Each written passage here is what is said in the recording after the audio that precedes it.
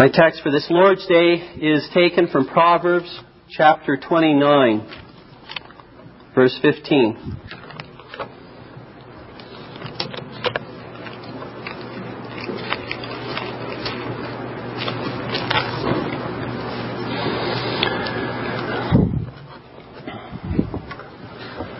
The rod and reproof give wisdom, but a child left to himself bringeth his mother to shame.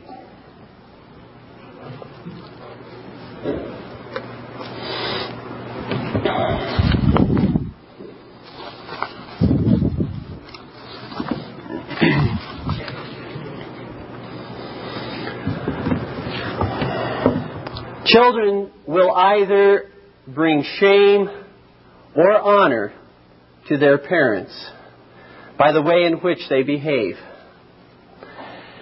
I think we've all had the experience of being in a public setting, perhaps in a store, and witnessing the shame of parents as their children throw themselves down on the ground, shout at their parents, tell their parents no, or even strike at their parents. Certainly the sense of shame is elevated in a parent when this happens in a public setting. But I can assure you that such acts of misbehavior first started in more private settings at home before they are ever evidenced in public. But dear ones, just as a parent can experience shame and embarrassment by such disobedience in their children, so likewise a parent can experience great joy and honor by the kind, respectful, and godly behavior displayed in the lives of their children. The Spirit of God teaches from our text today that you as parents can by your parenting choose to a great extent whether you will experience shame or whether you will experience honor and joy from your children as they mature in their years. Which will you choose as parents? Shame or honor? Oh, dear ones, there is perhaps not a greater heartache or anguish of soul and mind than in our latter years to bewail the sad outcome of our children who have brought disgrace to the name of the Lord Jesus Christ and shame to us as parents. Do you not desire your children and your grandchildren to bring honor to you and to the Lord Jesus Christ? Will you not choose to make your children wise rather than fools? Then I urge you this Lord's Day, give heed to God's instruction to you from His Word. If we would have children that are wise and bring us joy rather than shame, how are our children to be disciplined? According to our text, first of all, our children should receive the rod. Secondly, our children should receive reproof. And thirdly, our children should not be left to themselves. So first of all, our children should receive the rod, or our text says the rod gives wisdom. The very first thing that I would note is that the loving use of the rod in discipline is a God-ordained means to lead our children into the paths of righteousness and wisdom.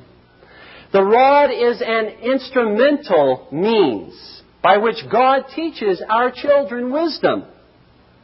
But the rod itself, I would also have you to know, the rod itself is not what gives our children wisdom. It is a means by which God gives our children wisdom. We must never confuse the means with the source from which wisdom comes. God Himself is the one who gives wisdom, but He uses parents as they faithfully, lovingly use the rod in discipline.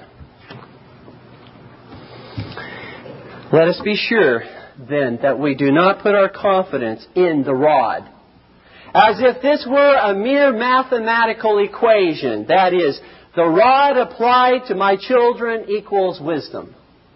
It doesn't work that way, dear ones, at all. The Lord gives us these means to be used, but never to be used without absolute dependence upon the Lord Jesus Christ.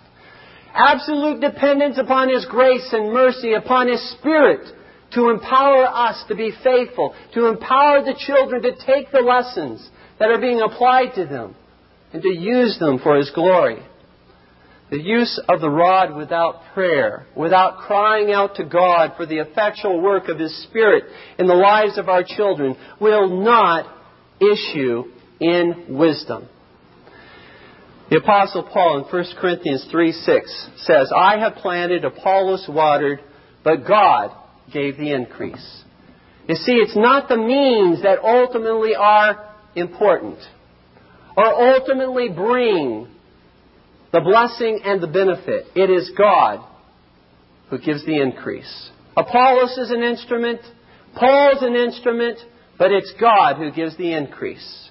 Let us not then, therefore, put more confidence in the rod than we ought. Our confidence is not in the rod, it's in the Lord our God. Whereas many psychologists, dear ones, many teachers, civil and ecclesiastical leaders tell us that spanking will destroy our children's joy and security, will stifle their creativity and expression, and will cause them to be violent and abusive. The Lord, speaking through Solomon, tells us that the rod rather gives wisdom to our children when properly used. Who will you believe in this matter, dear parents? Will you believe the all-knowing and all-wise God who cannot lie? Or will you rather believe some so-called expert whose anti-Christian views of child training are leading millions of children down the paths to destruction? You see, the all-wise God says in Proverbs 22:15, foolishness is bound in the heart of a child, but the rod of correction shall drive it far from him. Foolishness, that is rebellion and resistance to all that is good and righteous, is bound, is tied, is chained to the heart of a child. The child cannot escape it. It's there. It's in the hearts of adults as well. But the Lord says the rod of correction, again, when it is faithfully, lovingly applied, is a means by which that foolishness will be driven far from them, and wisdom will take up its place in their heart. I would have you note here in our text, dear ones, that the rod is used here by God is not a cruel and unusual tool of vindictive punishment, but rather a useful and profitable tool of restorative discipline. This is so important, dear ones. This distinction, that you understand, it hits at the very heart of what discipline is and is not. You see, dear parents, the nature of restorative discipline administered by parents is quite different from the nature of vindictive punishment administered by the civil magistrate. Parents are not to administer the rod with a view to repaying the child for his disobedience. The parent is not administering retributive justice when he disciplines. He is not exercising an eye for an eye and a tooth for a tooth. He is not repaying evil with a just punishment. That is the role of the civil magistrate, according to Romans 13:4, where it says, "For he is the minister of God, a revenger to execute wrath upon him that doeth evil." But to the contrary, when a parent uses the rod in chastening his children, he is teaching and training his children in the ways of righteousness.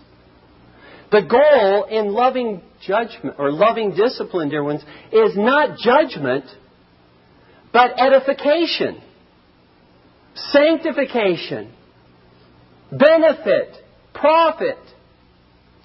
Thus, biblical discipline is always administered in love and not in a fit of anger. It is given to change the child's sinful behavior and not to repay the child for his sinful behavior. Proverbs 13:24 again says, "He that spareth his rod hateth his son, but he that loveth him chasteneth him betimes," that is, early in life. We get it quite confused. At least the world does. The world says that it's the parent who hates his child that chastens him. God has a different view of things, that when properly applied, it's the parent who withholds chastening that hates his child. But the one who faithfully and lovingly applies it is the one who truly loves his child. But it's administered, dear ones, not in vindictive punishment, nor in retributive justice, to get even, to pay an eye for an eye, but it's given for the purpose of training, teaching, and restoring again to fellowship. In fact, the surest way to make a child, I believe, despise his parent and harden his heart to discipline is to administer that discipline in anger and to make him think that you are getting even with him for something that he has done. You will harden his heart quicker that way than by any other means. That's why I believe we find in Colossians 3:21, the Apostle Paul speaking with regard to this matter, I believe, when he says, "Fathers, provoke not your children to anger, lest they be discouraged."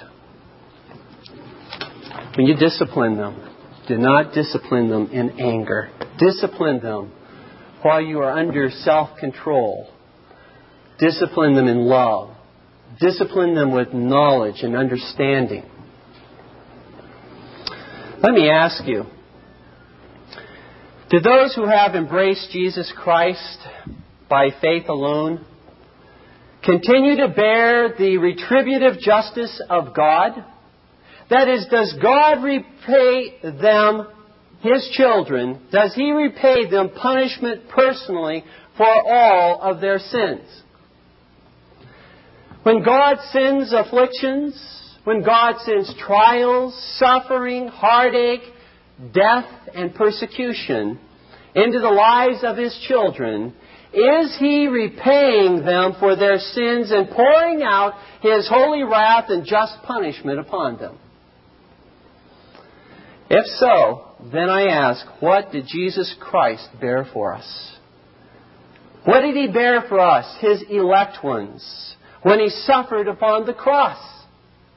Did He not bear our sin and all the punishment which our sins, past, present, and future, justly deserve? Dear ones, Christ has redeemed us from the curse of the law, being made a curse for us. Galatians 3:13. When the Lord Jesus Christ hung upon the cross and He cried out to His Father, "It is finished." Or more to the point, paid in full. All of the guilt and all of the punishment for sin which condemned us was paid once and for all by the Lord Jesus Christ upon the cross. We are not Catholics, Roman Catholics. We do not continue to offer Jesus Christ as a sacrifice for sin. He has suffered once and for all, and that is a sufficient death for all of His people. Therefore, now that we are God's beloved children through God's work of grace in our lives, He is not our judge meting out His righteous punishment, but rather He is now our loving Father disciplining us for our good, that we might be sanctified and take on His likeness more and more in our lives. Turn with me, if you have your Bibles, to Hebrews chapter 12. The best commentary I could give to you on this point is simply these verses, beginning with verse 5 through 11. Listen closely to the purpose that God chastens His own children. And ye have forgotten the exhortation which speaketh unto you as unto children. My son, despise not thou the chastening of the Lord, nor faint when thou art rebuked of Him. For whom the Lord loveth, He chasteneth, and scourgeth every son whom He receiveth. If ye endure chastening, God dealeth with you as with sons. For what son is he whom the Father chasteneth not? But if ye be without chastisement, whereof all are partakers, then are ye bastards and not sons. Furthermore, we have had fathers of our flesh, which corrected us, and we gave them reverence. Shall we not much rather be in subjection unto the Father of spirits and live? For they verily for a few days chastened us after their own pleasure, but He for our profit, that we might be partakers of His holiness. Now no chastening for the present seemeth to be joyous, but grievous. Nevertheless, after it yieldeth the peaceable fruit of righteousness unto them which are exercised thereby.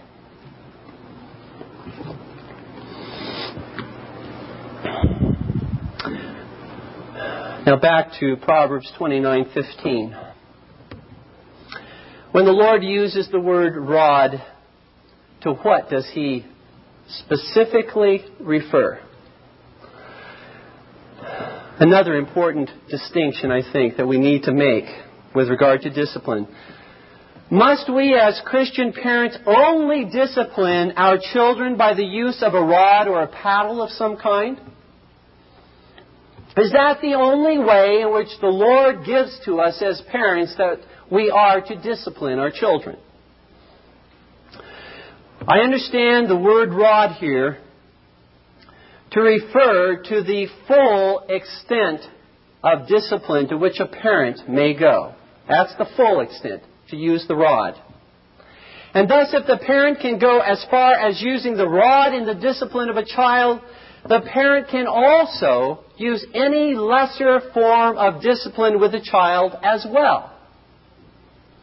For you see, a parent does not have absolute power over the body or the soul of a child, but has a delegated authority from God.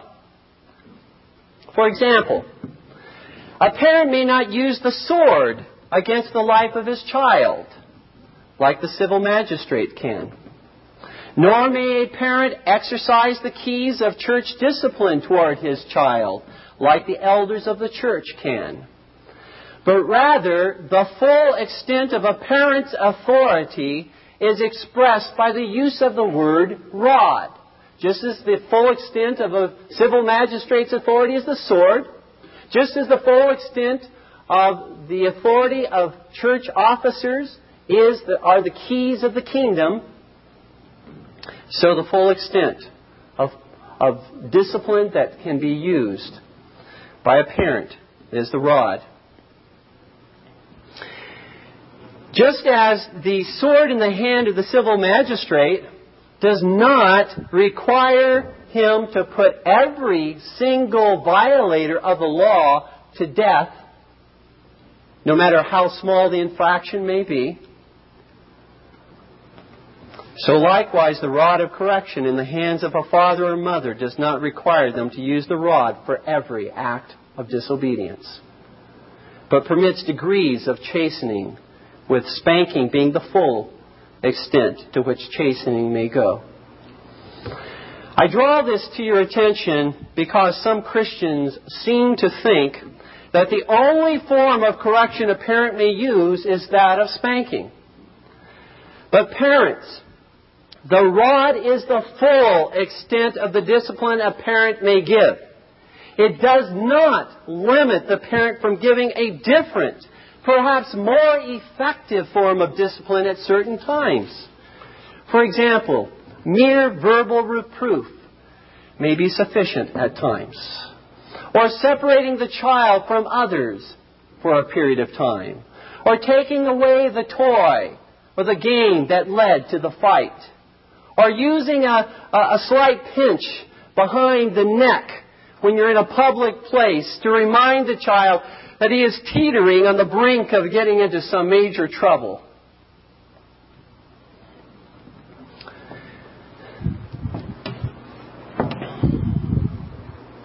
Is the rod a biblical form of discipline?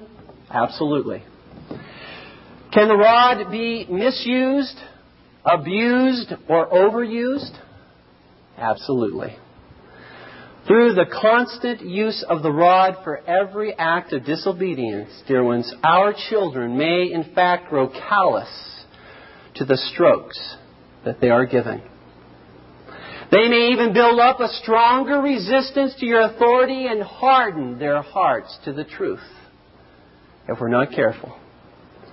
Dear parents, it is not a biblical use of the rod, but rather an abusive use of the rod to beat your children mercilessly or senselessly, or to strike them with your fists, to strike them about their head.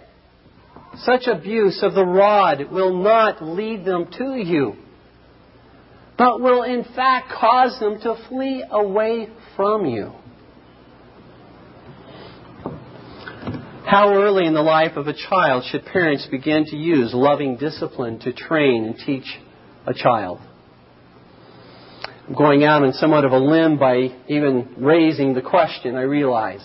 But I offer this by way more of suggestion to you. Take it for what it's worth. God does not give us a specific age in His Word. He simply says in Proverbs 13:24 to begin early. However, I would submit to you that loving discipline can even begin in infancy. How do you discipline an infant? Well, let me suggest something to you. If a child has been fed and changed and his bodily needs have been met, and it is time to train that little one that there are certain times to be awake and certain times to sleep, a parent, I believe, may let their child cry for a period of time as loving discipline rather than running to pick him up whenever he cries. That's teaching him. That's a training. Now, I'm not advocating that a parent let a little child, a little infant, a baby, cry for hours upon end. But to begin to teach him that his tears or even little fits of anger will not get his way is, I believe, appropriate. Then when the child begins to crawl or pull himself up to furniture and touch things that he should not touch, I would suggest that the use of the word no with a little slap on the palm of his hand is appropriate to begin to train and to teach him boundaries. He can go this far, but he can't just have total liberty within the house. There are some things that are dangerous, some things that are hot, some things that will hurt him, some things he can pull down upon himself. How are you going to train and to teach them? You can't move everything out of your living room and out of his bedroom. You have to teach him some boundaries. In so doing, you are gradually beginning to train and to teach this little one. When your child reaches the point where you know he knows that he is disobeying. For example, when you tell him no, and he turns around and looks at you, then he turns back and looks at the thing you told him not to get into or to touch, and then he turns back and looks at you again and does it anyway, that's a pretty good indication that he knows that he's transgressing, crossing over a boundary that he ought not to do. That's a pretty good indication that it's time to perhaps give him a swat on the bum.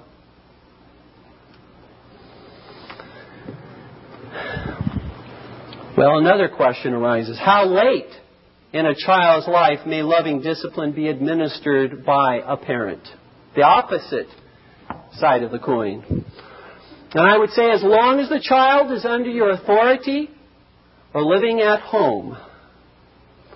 When children at home are too old to submit to their parents' loving discipline, to their instruction, to their reproof, to their correction, then they are too old to be living at home at all. When they're too old to follow the rules of the family, the commandments of God, then they're too old to be at home. Although swats may generally not be as effective with older children, nevertheless, the rod of correction, I would maintain, may be used at times even for older children when the act of disobedience warrants it. Generally, as a parent, the goal is to be able to use more persuasion and less of the rod the older the children become. Not more of the rod and less persuasion. But you have to begin early if you want to reach that point. You have to begin early with regard to the use of the rod and reproof. You can't simply wait until their teen years and they begin to become serious about it at that point. It will not be readily received.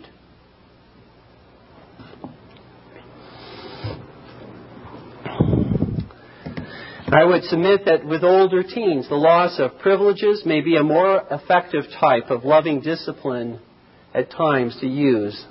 And usually that's the case, rather than using the rod. But in certain circumstances and situations, the rod may be effective and appropriate. Proverbs 29:15 gives a parent the use of the rod, the ultimate discipline. He also gives to the parent discretionary use of all lesser forms of discipline as well. Remember, dear ones, we are not tied or bound to only one form of discipline, for we are not punishing or repaying our children as their sins justly deserve, but rather we are teaching and training them for their edification and their profit. Therefore, the question is not so much what form of discipline do they deserve, but rather what form of discipline will best teach them to obey. Second main point is this. Our children should receive reproof as well, for reproof gives wisdom. It is not only the rod that gives wisdom, dear ones, but the rod and reproof. Whereas the rod in Proverbs 29:15 focuses on the outward, physical aspects of loving discipline, reproof considers more the verbal aspects of loving discipline. Reproof involves instruction. It involves correction. It involves rebuke. It is possible in various circumstances that a parent may only need to verbally reprove his child for some misbehavior. That's all it takes with some children. They just crumble. Their heart's broken. That may be all that's required with some children, and most of the time. It does all that it's intended to do, to humble them, to teach them, and to train them.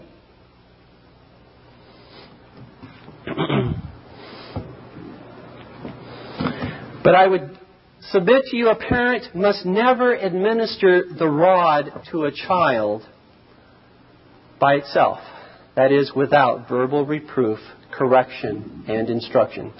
Reproof may be administered by itself without the rod, but the rod must never be administered without reproof. Even with a toddler that is given a slap on the palm of his hand, it should be administered with a firm reproof. No.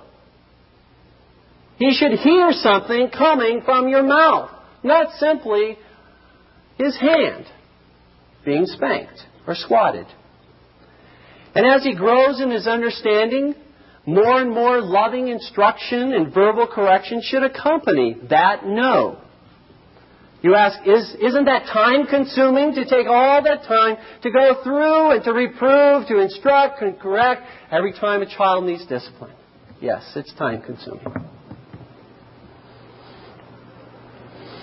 Does it require diligence and consistency on a parent's part? Absolutely. But how your child will profit from the time you take, not only to administer the rod, but to take the time to explain in tender love why the rod is being administered. To administer the rod without loving reproof is to consign the child to absolute ignorance as to what he has done wrong and why it is wrong. It is to administer harsh punishment, not loving discipline. It is to send your child running from you, not fleeing to you. It is to harden his heart rather than to soften his heart. Dear ones, the Lord not only chastens us with a rod, but He also reproves us, corrects us, and instructs us by His Word and His Spirit. 2 Timothy 3:16 and 17 says, all Scripture is given by inspiration of God and is profitable for doctrine, for reproof, for correction, for instruction in righteousness, that the man of God may be perfect, thoroughly furnished unto all good works. In Revelation, in the letters to the churches there, the Lord Jesus Christ says, those whom He loves, He rebukes and He chastens. Both. Rebukes and chastens. This is how the Lord treats us. And so I urge you, dear ones, use the Scripture in your verbal reproofs. And let your children know that they have not only disobeyed you as a parent, but they have disobeyed the living God as well. Perhaps it goes without saying, but I want to make it clear. Our verbal reproof must be administered in tender love as well, and not in fits of anger.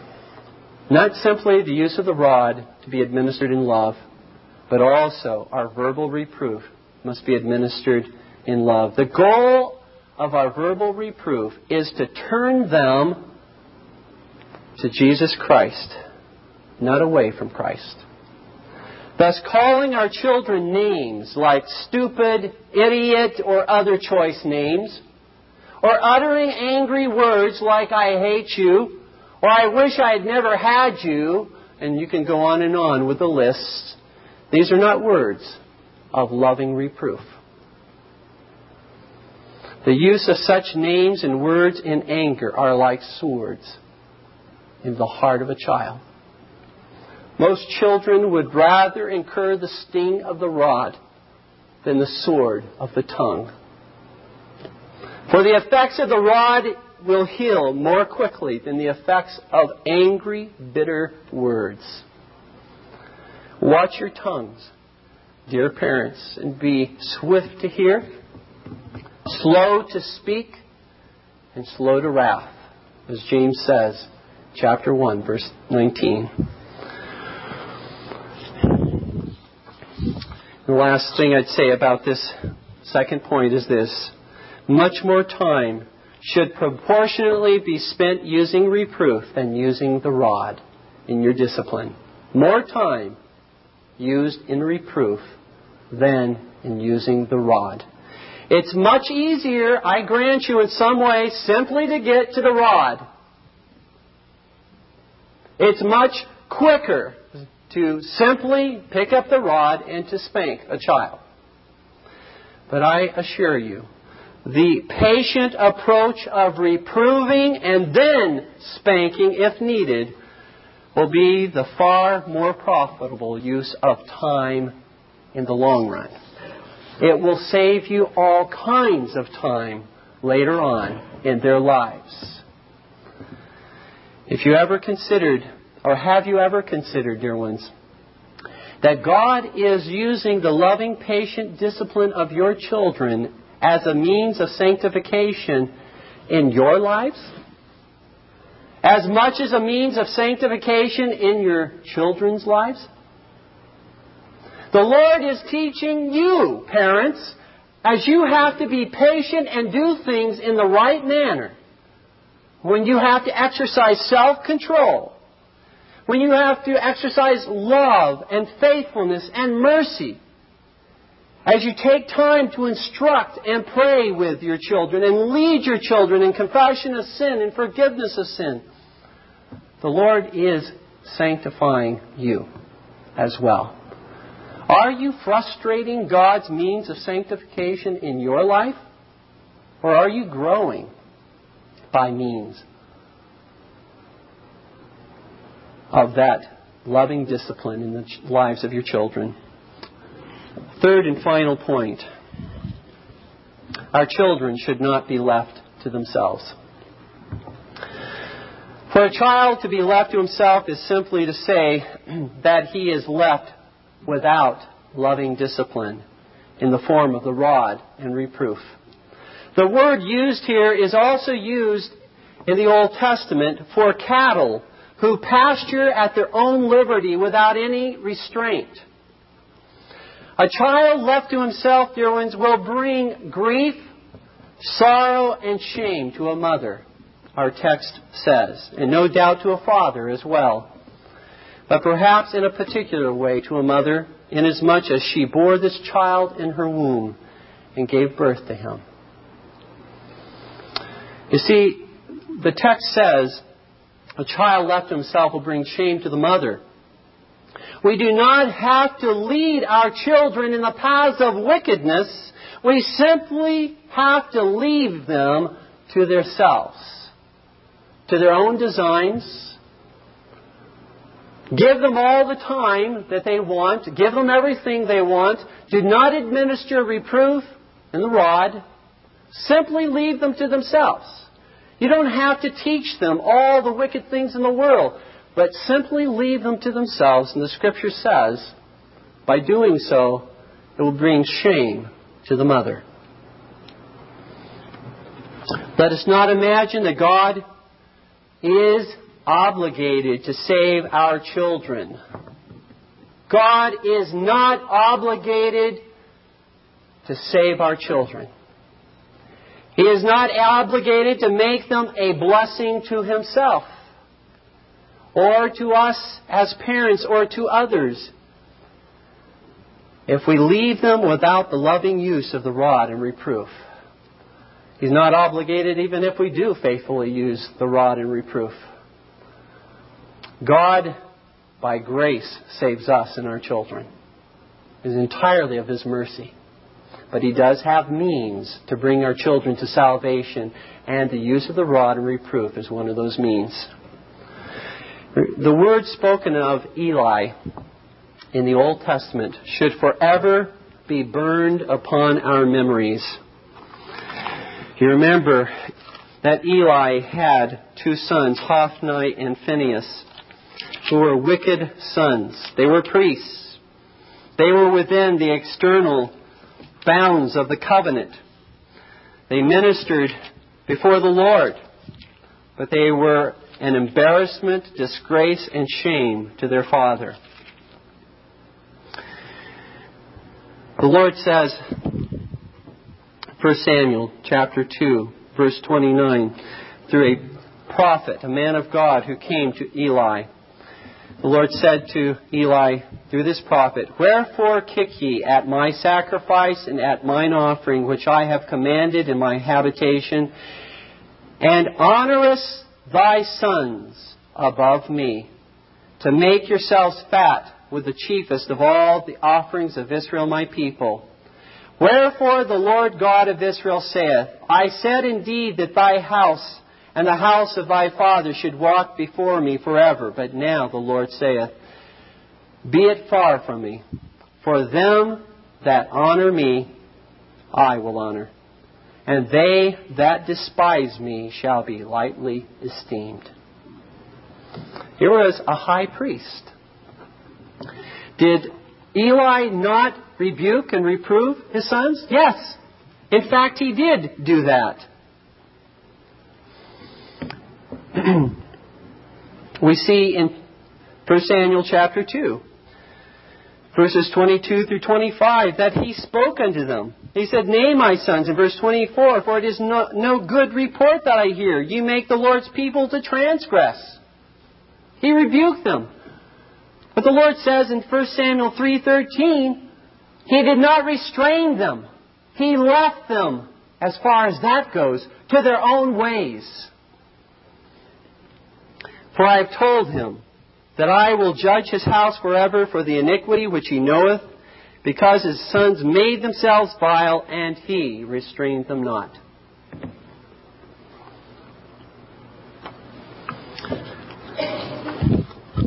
If we as Christians and as Christian parents would not leave our children unrestrained and to themselves, what guidelines and loving discipline should we follow? What kinds of guidelines, practically speaking, should we follow as Christian parents? Let me give you several very quickly. First, be clear in what you ask your child to do. Look them in the eyes and ask him if he understands what you just asked him to do. At times, dear ones, it is not so much a case of disobedience as it is a case of misunderstanding. And in giving your instructions to your child, avoid ending the sentence with, "Okay?" If you really are not giving your child an option, there's no need to say, "Okay?" It's much more appropriate simply to say, "Do you understand? Do you understand what I just asked you to do?" And then you have a clear answer to the question. There's no sense of option being given. You certainly can be kind in your expression as a parent to a child when you ask them to do please, because in so doing you're teaching him good manners and how to speak with others. You can express your thanks for their fulfilling the directive which you gave to them. But I encourage you, as parents, be clear that what you are instructing to do is understood by them, and it's not optional. Make it clear to them. Second of all, before administering discipline, be sure that an express violation of your word or God's word has been committed. Don't rashly administer discipline. Be certain that an express act of disobedience has, in fact, occurred. Treat your children with fairness. Treat them as you would the neighbor down the street. Sometimes we're more unfair with our own children than we are with a stranger. Be fair in the way you treat your children. Don't discipline them for mere suspicions which you might have. Discipline them when it is clear that they have expressly disobeyed. Thirdly, don't utter endless threats about the discipline to come, which never in fact comes, or is so long delayed that the child has forgotten what he is being disciplined for. Parents who do so are teaching their children not to trust them, that their parents' word is not good. They're not being faithful. They're in fact lying to their children. And they simply utter threat after threat after threat. When you make it clear to a child that such an act of disobedience will be disciplined, and the child says he understands what you've said, and then he disobeys, then administer the discipline, whatever form of discipline is appropriate for that offense, administer the discipline as soon as you're able to, for his profit, for his benefit. Fourthly, remember, there are degrees of discipline, as we mentioned earlier, that may be used in the home. Verbal reproof, loss of privileges, separation from friends, added responsibilities, and spanking. And even within the category of spanking, there are less severe spankings and more severe spankings. So there are degrees. I would submit that as parents, we should give a stronger dose of discipline to offenses such as, and again, you may have others, but these are within our home, some of those offenses that we have made clear to our children.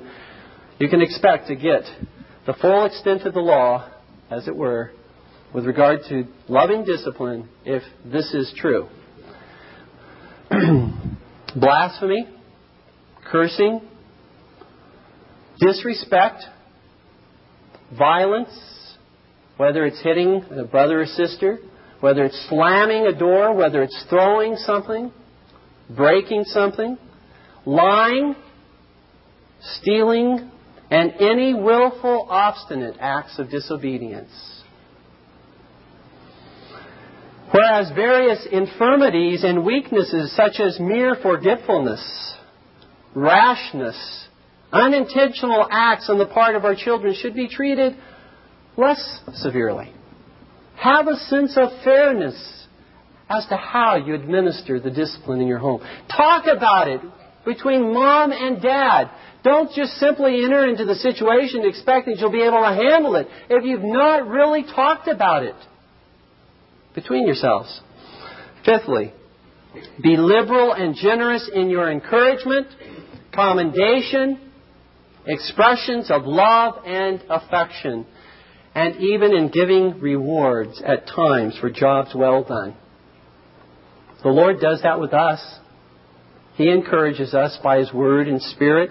He comforts us. He rewards our obedience. Well done, thou good and faithful servant. So ought we to do with our children. Dear ones, such love will have the effect of making any discipline they receive much more effective. Sixthly,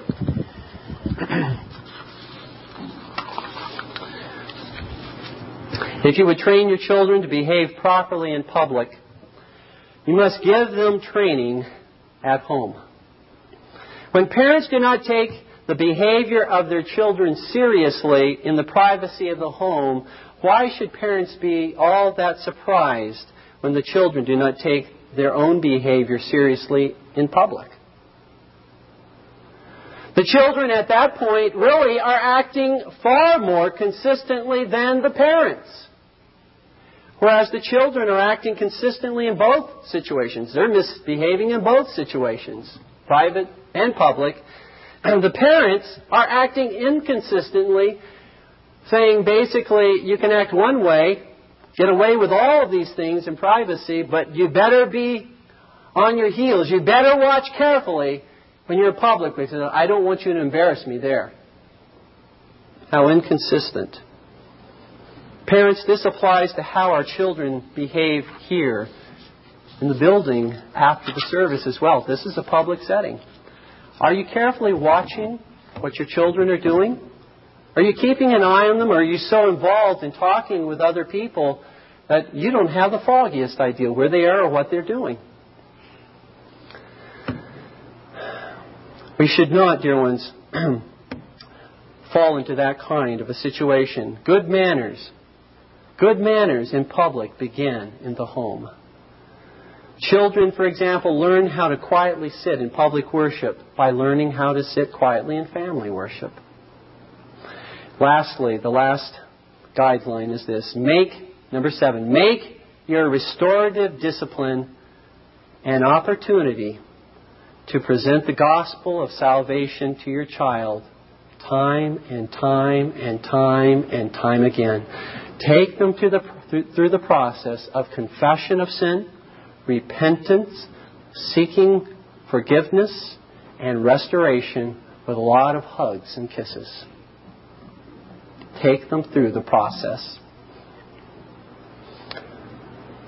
They will probably sooner trust in Jesus Christ, dear ones, through your work in that manner, than of all the sermons that they will hear coming from this pulpit.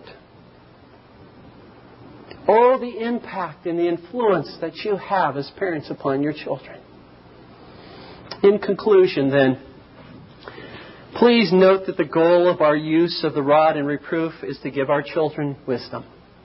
Wisdom is not simply an intellectual knowledge of God's truth, but the ability to practically apply God's truth to all areas of life.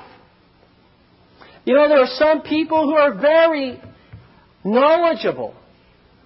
They're very smart, but they have not learned how to apply what they know to their home, to their church, to their job, to their friends, to their country. They have no application. They may be able to give you the shorter catechism, forward and backward. But when it comes to living out the truth that's in the shorter catechism and in the Scriptures, in their secret worship, in their family worship and corporate worship, they miserably fail. Dear parents, we not only want our children to intellectually know the truth, but we want them to really know the truth in their lives by living the truth. Not simply to be hearers of the Word, but to be doers of the Word. The rod and reproof, dear ones, bring that type of wisdom. But I would not fail to mention this. The rod and reproof are God's means to give wisdom in another sense as well. For the Lord Jesus Christ in 1 Corinthians 1:30 has been made unto us wisdom and righteousness and sanctification. The Lord Jesus Christ is our wisdom. The rod and reproof, when used in love, in dependence upon the Holy Spirit and the grace of God, when it is effectively used in the lives of our children, will give them He who is wisdom, the Lord Jesus Christ. It will lead them into the arms of the Savior who loves them and who offers to them that salvation. With that as our primary motive then, in using loving discipline, let us as parents press forward, knowing that this is the very means by which God will bring our children to a saving knowledge of Jesus Christ. And let us not grow weary in well-doing. Please stand with me in prayer.